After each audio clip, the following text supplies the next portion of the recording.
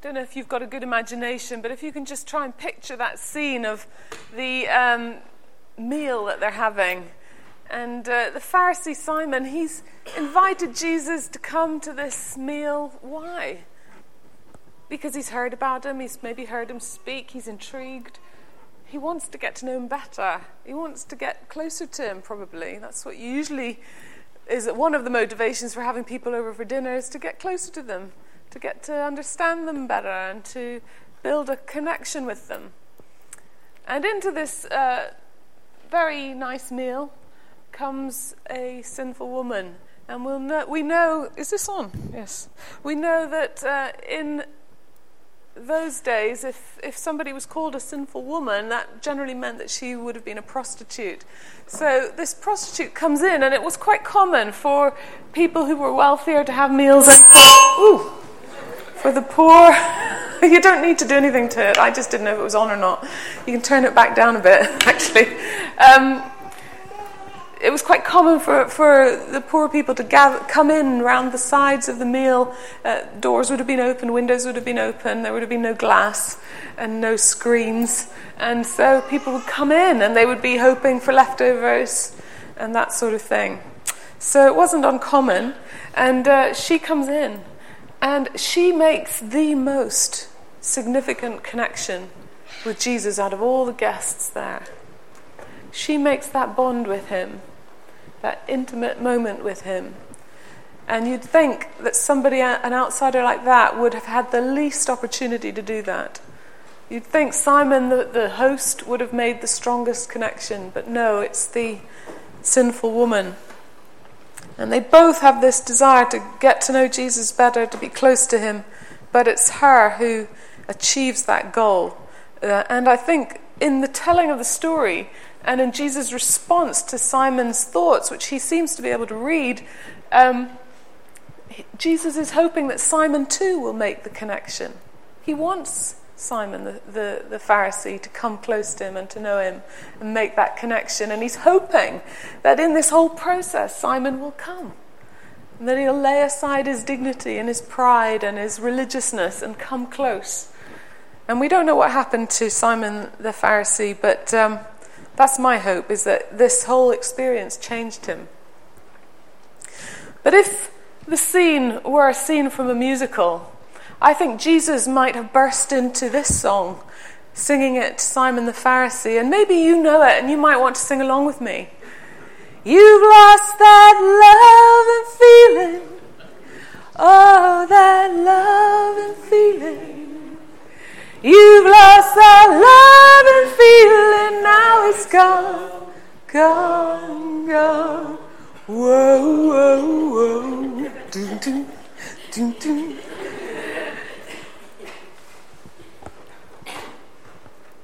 Simon's looking for that loving feeling towards God, and he can't quite grasp it. And he's doing everything right, but not getting there. This sinful woman comes in, and she starts doing everything wrong. But boy, does she get it right.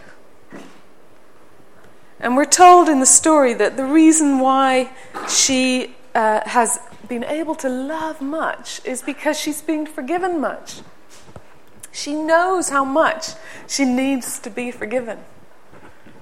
I don't know about you, but in my relationships with people, the times when I feel the greatest amount of affection towards them is when I feel very grateful that they love me, that they see me, warts and all, and they still love me. There's this surge of affection that comes, and in the Hebrew thinking, to love is the same as to be grateful, or to show deep devotion. And Jesus is saying to Simon, she knows how much she needs forgiven. That's how she's able to express herself like that. That's how she's able to make this connection with me. It's because she knows. It's fresh in her mind how much she's been forgiven. She knows specific sins that she's committed. And she's been dealing with them specifically in coming here tonight. And in weeping over my feet and kissing them and wiping them with her hair and pouring perfume, the very tool of her trade. These were all the tools of her trade. Everything she did was symbolic of her sin, her very specific sins. And she comes and specifically pours them out on Jesus. And we need to be those who are going to be specific about our sins in order to get close to Jesus and to revive those loving feelings that may have been lost. And I know in my personal relationships, it's when I'm specific about the things I've done wrong or that the other person's done wrong. That's when the reconciliation happens. If we just brush it under the carpet and just kind of carry on and hope all will be well, the closeness disappears. But the closeness is there when we're specific with one another. And it's the same with God.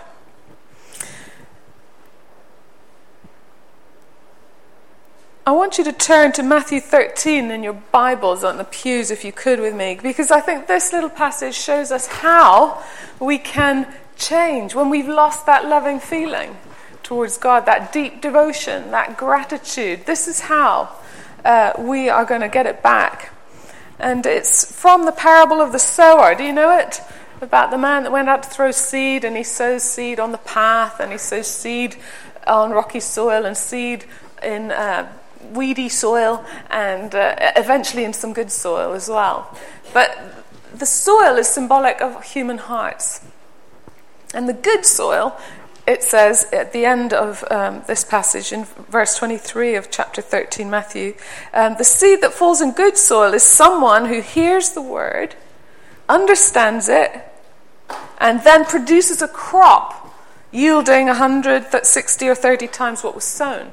Now the crop is symbolic of love towards God. That's what God is looking for. If he goes out in a field symbolically, and if he goes out among the earth, among the peoples of the earth, he's looking for those whose hearts are towards him. He's looking for love in response to him. And that's why his heart was so sickened by the people of Israel in the wilderness, because they had wandering hearts. And yet he'd been with them for 40 years, and they couldn't seem to respond to him in love. And God is looking for a harvest, a crop of love towards him, of deep devotion, of gratitude towards him. And that comes from good soil that understands, hears the word, understands it, and then bears that fruit of love and gratitude. The soil that was in the first part, in verse 19 of Matthew 13, it says that the sower sowed seed and it fell on the path. And then the birds of the air came and snatched it away. Now the path is soil that was probably good at one stage, but it's got trampled down. So it's compressed and it's hardened. And if you were going to try and plant seeds on soil like that, you have to dig it up and turn it over quite a lot before it's going to let the seeds germinate and bear fruit.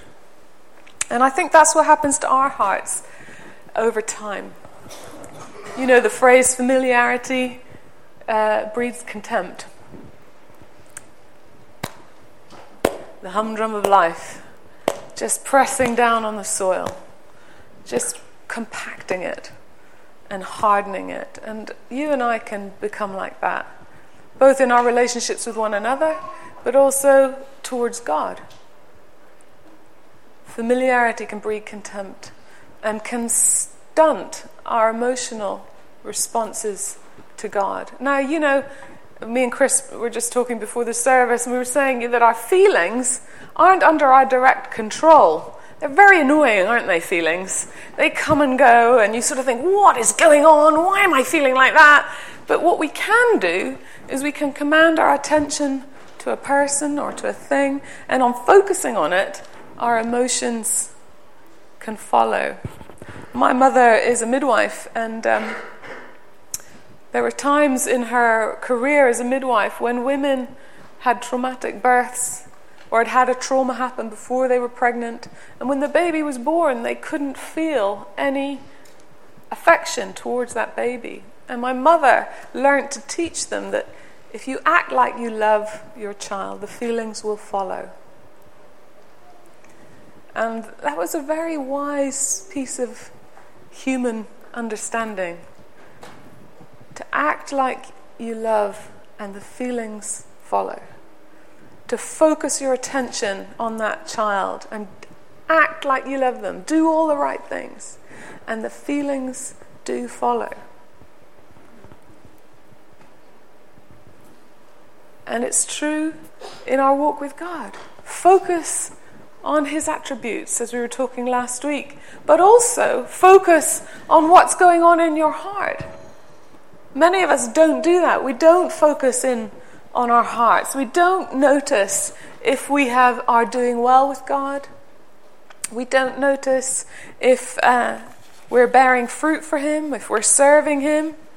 Time goes by, and before you know it, you've drifted so far from God that you decide, I just don't want to be with him anymore, or I don't want to be with his people anymore. And we need to be those that keep our attention both on God but also on what's going on in our hearts. Are they becoming compressed and hardened? Do they need digging up? Hosea in chapter 10 verse 12 says, "Break up your fallow ground, for it is time to seek the Lord till he comes and rains righteousness upon you." And fallow ground is exactly what I've just been talking about. It's compressed, hardened ground. And you've got to plow it up and dig it over. And the way we do that in our hearts is by confessing our sins. And not just a vague, generalized looking back over your past and saying, sorry, God, I know I'm a sinner. But it's being specific. You and I commit our sins one at a time, don't we? And therefore we need to confess them one by one. And take hold of them. Look at them. Don't just cast a glance vaguely over them all. Maybe take a pen and paper and write them down. And as you pray and ask the Holy Spirit to give you eyes to see, he will show you more.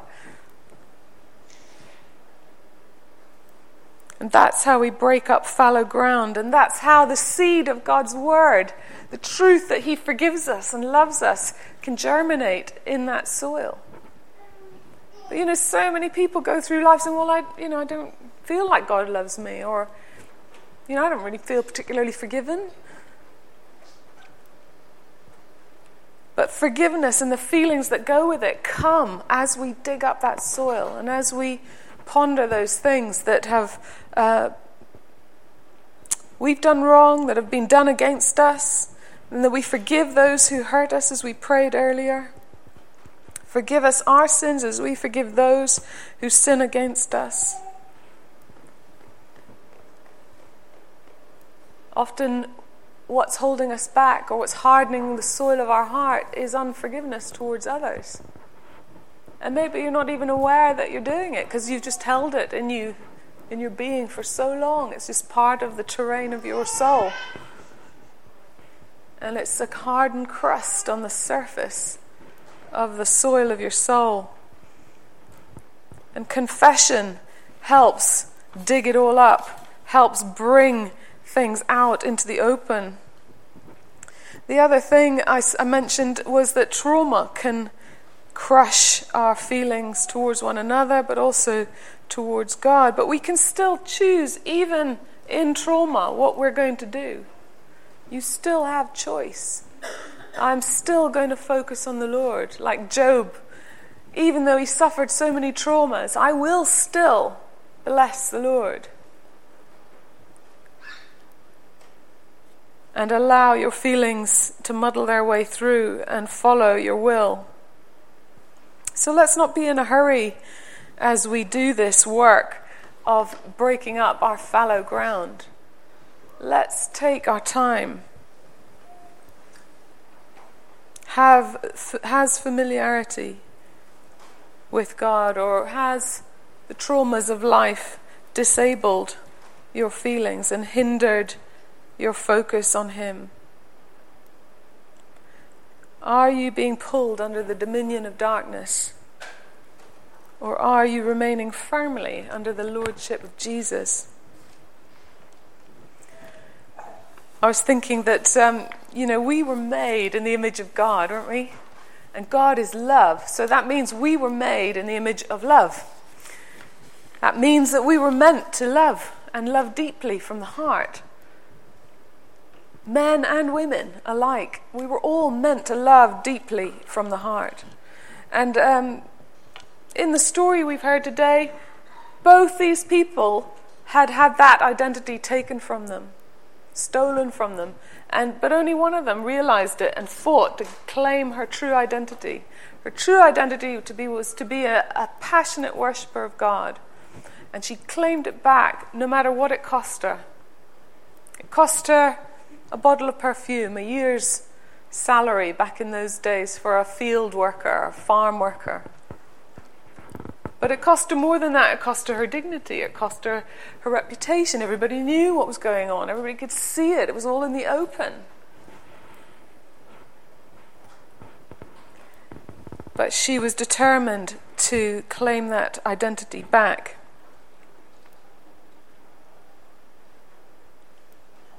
I hope that you, this morning, along with me, will be determined to hold on to that identity. You want to be a passionate lover of God. If you've got fallow ground, you want to dig it up. You'll do whatever it takes to look at those things from the past that have caused your ground to become fallow and hardened. I've written down a few things that might be starters for you, just to get you thinking about what you might need to confess. Because when I first became a Christian, I was 6. And I didn't really have an awful lot to confess. I hadn't been a drug dealer or a gun smuggler or anything like that. And it was hard to think, well, what am I forgiven for at the age of 6? And as I've gone on, I've been a Christian since then. And you sort of think, well, what do I need forgiven for? So here's a starter for 10. Some things that might stir your thoughts and make you begin to see some things in your own life that you do need to confess and bring before God one by one. Okay, all the times you can remember where you've received favors from God and others, and of which you've never expressed gratitude or thankfulness. Think of the times when you've neglected secret prayer, family prayer, or prayer meetings. When you've made stupid or meaningless excuses to prevent your attending a meeting where your contribution would have been valuable. Where you've neglected to pour and you've poured contempt upon the methods in which people hear the word of God. Just because you don't like spiritual duties. Look around at your friends and your relatives and remember how little compassion you felt for them. You've stood by and seen them going on their way merrily. And it seems as though you don't care where it is that they're going. What's been the state of your heart in regard to your worldly possessions? Have you looked at them as really yours? As if you had the right to dispose of them as your own according to your own will? Look at the cases in which you were envious of those whom you thought were above you in any respect.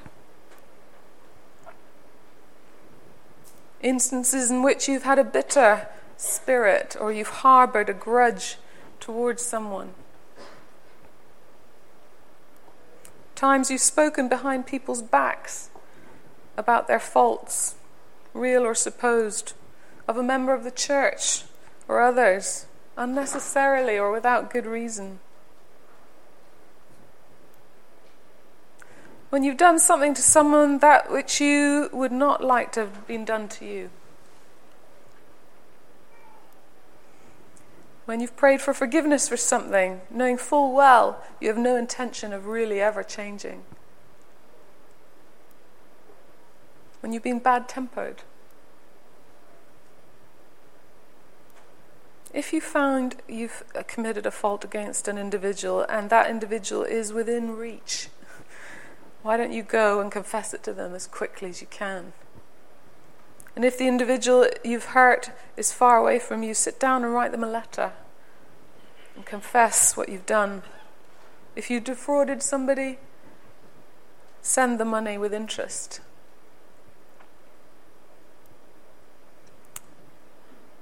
Go thoroughly to work. Go now. Don't put it off. Breaking up your fallow ground, you must remove all these obstacles. Drive the plough right through them. Dig deep.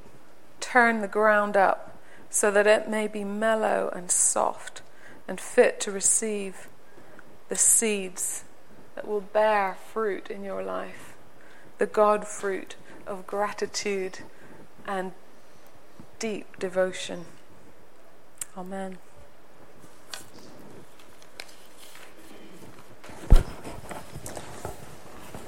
Why don't we stand together?